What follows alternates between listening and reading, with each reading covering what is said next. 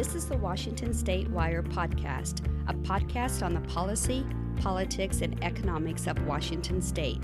Here's your host, DJ Wilson.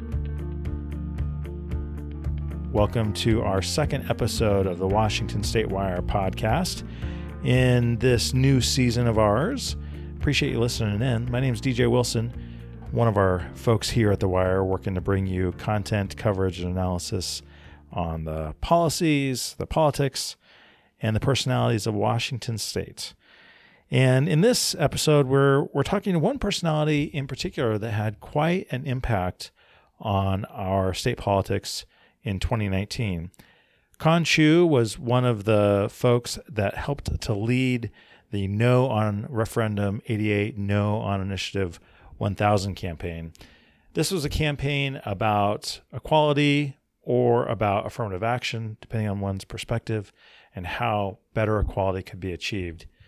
Back in the 1990s, Initiative 200 made illegal the use of affirmative action tools like quotas or preferences in the hiring of state employees or the award of admissions to higher education universities and institutions. That was brought back as a question in the 2019 session.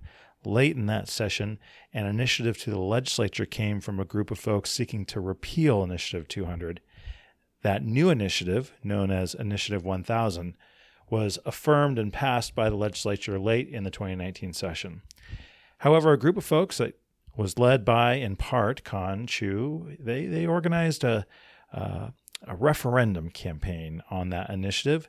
So Referendum 88 garnered the requisite signatures very quickly and took Initiative 1000 and put it before the voters. You can see how complicated this got and was confusing to a number of folks. But ultimately, the Initiative 1000/R88 campaign was defeated. Con Chu's effort against that initiative was successful. In other words, a group led by Con and others repealed an initiative that had been affirmed, which repealed an initiative that made illegal the use of affirmative action. You can see how complicated this gets. Whether there was confusion at the ballot box or not is a matter for others another time.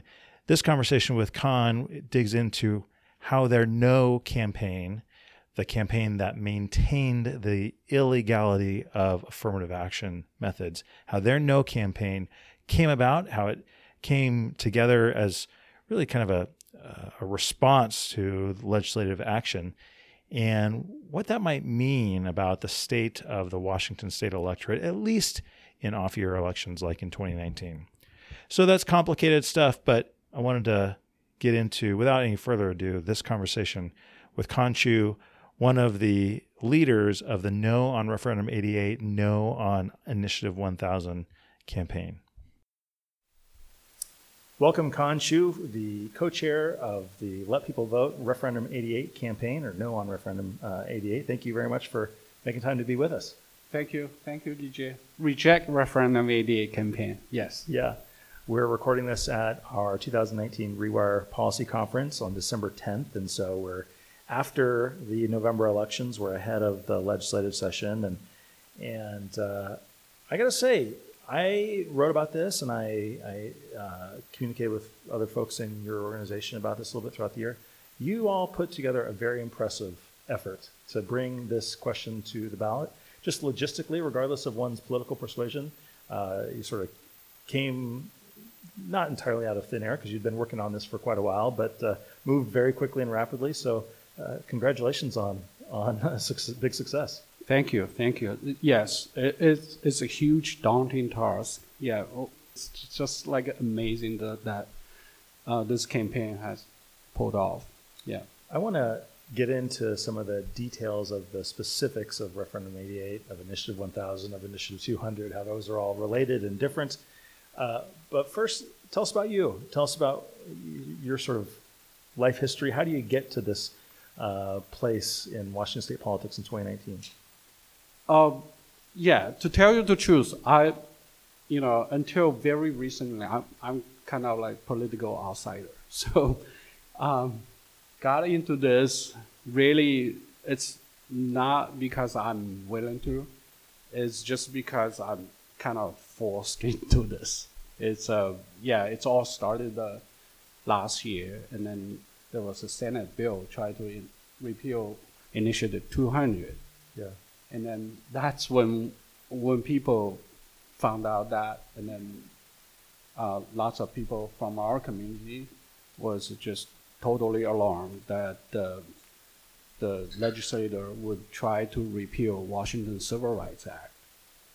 You know, the Washington Civil Rights Act guaranteed equal treatment of every individual, regardless of race. I mean, that's how, you know, me as an immigrant, I mean, although growing up in China, and then in my 20s, after graduating from college, I came here. And, you know, throughout my life, this value of equality, I mean, it's cherished throughout my life. So for people to actually try to reverse that, that's just unbelievable. I want to, you know, I've had a real honor of meeting a lot of different types of folks. I don't know that I've ever met anybody who was at Tiananmen Square during the uprising that Deng Xiaoping cracked down on. Tell us, you were there. I was there, yes. I was second year in college in Beijing. So that was in the spring of 1989. And, you know, that's 30 years ago. Yeah. That, you know, this year's event actually refreshed my memory back 30 years ago. The Hong Kong event? No, the 2019 event, the elections. No, the legislator passed Initiative 1000 under the uproar of hundreds of protesters outside the Senate chamber, and then the legislator passed Initiative 1000. So it just reminded me my personal experience 30 years ago in Beijing, when the government turned their blind eye to the people, not listening. And then in return, they responded with tanks and gunfires, bullets. So that was really brutal. And then that's very vivid memory in my mind. And America, in my mind, is always our dream of freedom, liberty, this country, and then we cherish equality. So that's one of the reasons that I come immigrant to America. And then this year, when we personally observe when the legislator reversed people's will and also deny people's vote in November by passing Initiative 1000, that is totally outrageous to us. And so that initiative to the legislature, Initiative 1000, passed. You, or your organization, and you had a series of folks who, as you mentioned, protested, who also testified in hearings on that. How did you?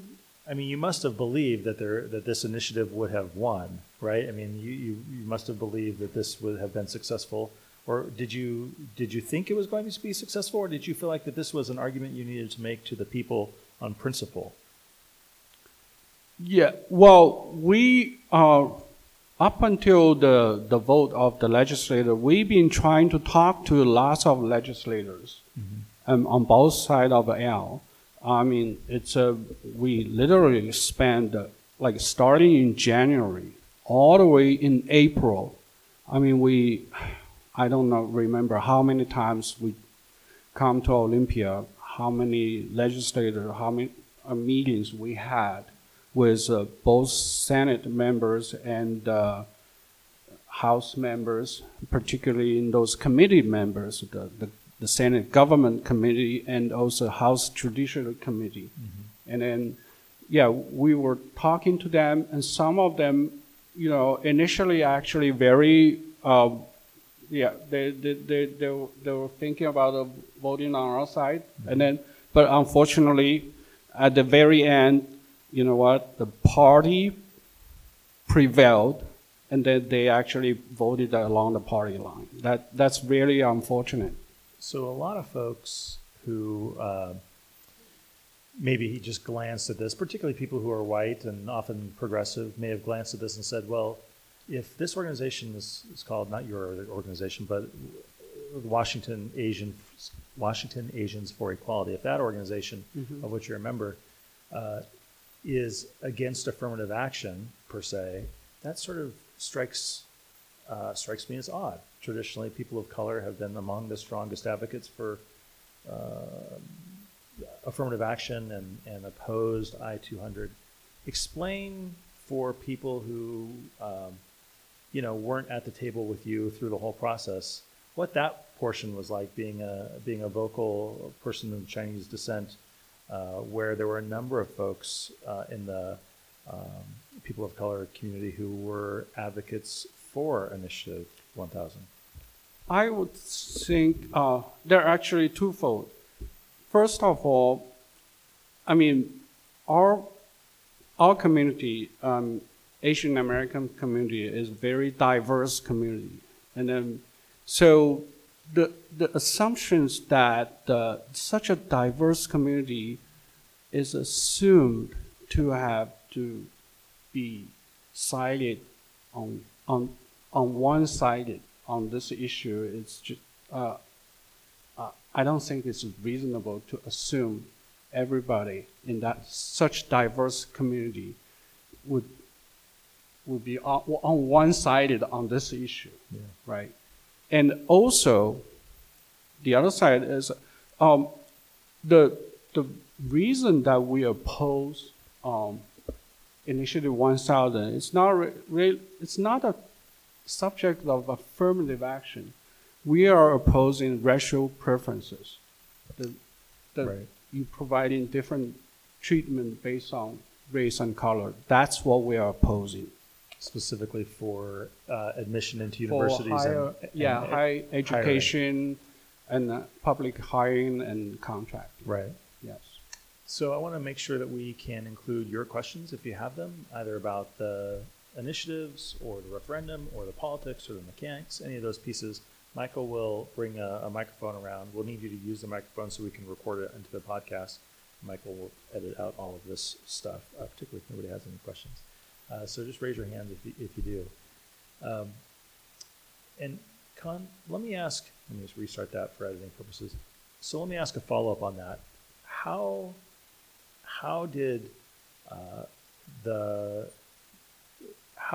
folks who were not white, particularly within the Chinese American community, embrace or reject your efforts? I mean, I asked that today because, as I mentioned, we're recording this at the 2019 Rewire Policy Conference, and in another panel on diversity, there was this notion of colorism, that sometimes within the communities of people of color, the darker tones of skin color and the lighter tones of skin color don't always get along well and see issues in the same way. And there was some real concern from folks in that room that this initiative was damaging to people of color. How would you respond to that sort of subtle nuance? So, well, first of all, throughout the campaign, I got the chance to personally talk to a lot of people, wide spectrum of a community. Including what you refer to as people of color. Whatever the skin color and all spectrum.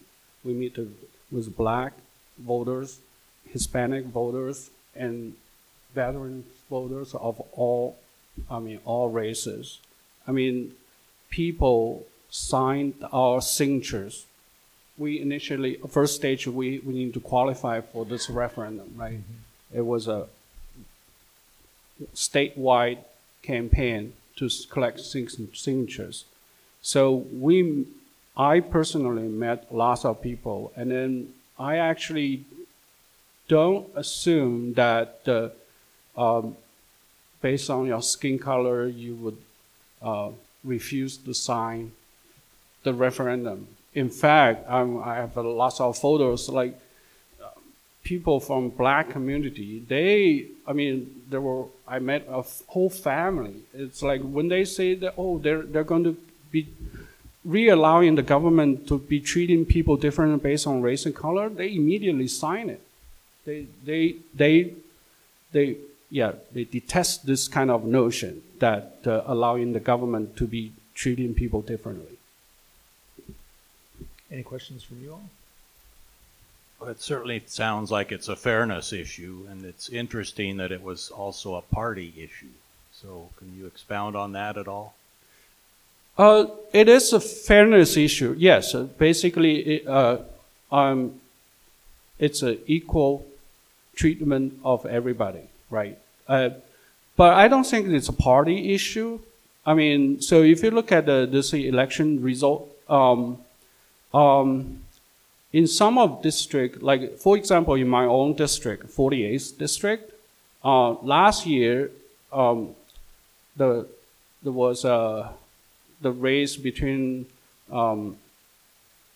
Democrat and a moderate Democrat. The voting was like 65% versus 35%. But if you look at this year's result, there were 44% rejecting referendum 88. So it's much closer. So I would assume lots of Democrats voted our way. So yeah, and then if you look at statewide, reject referendum 88 carried 34 counties out of 39 counties, and then 30 legislative districts out of 49 legislative districts. So that's, yeah. So certainly it's a cross-party line. So the party politics that played out at the legislature didn't extend to the ballot box. That's right, yes. So let me ask you about the future. What do you think the lessons are from your initiative, from your referendum, for the future of Washington state politics, particularly in 2020? Are there takeaways about that we should know in terms of a unique understanding or something that is elevated or illuminated as a result of your referendum that we should know about moving forward? Yeah, I would say that the legislators should really remember that the real governors of this state are the people. So they really, really need to listen. So particularly, I definitely would not want to repeat this the event that happened in April of this year. That in the legislative session there are hundreds of protesters outside your Senate chamber, and then you still turn a blind eye and then pass the Initiative 1000 in order to deny people's vote. So that's really important for legislators to listen to the people. Kan Chiu, co-chair of Let the People Vote, Reject Referendum 88. Sir, thank you very much for joining us. Appreciate it. Thank you, DJ. Thank you, everybody. Okay. Thanks very much to Kan Chiu for making time to be with us. I appreciate that. And appreciate the effort of our team here at The Wire to bring you this podcast and the content that we provide at the WashingtonStateWire.com. Those folks include Michael Goldberg, who led the production of this podcast, Madeline Shannon, who's covering the legislature as we speak, Kariana Wilson, Rita Waldrop, Emily Berger, and others who are working to cover the politics, policies, and personalities of Washington State. If you like this and you're ready to hear more, please subscribe, and of course tell others to subscribe as well. We'll have a season of 10 podcasts here this year, and we're looking forward to having you as listeners. Take care.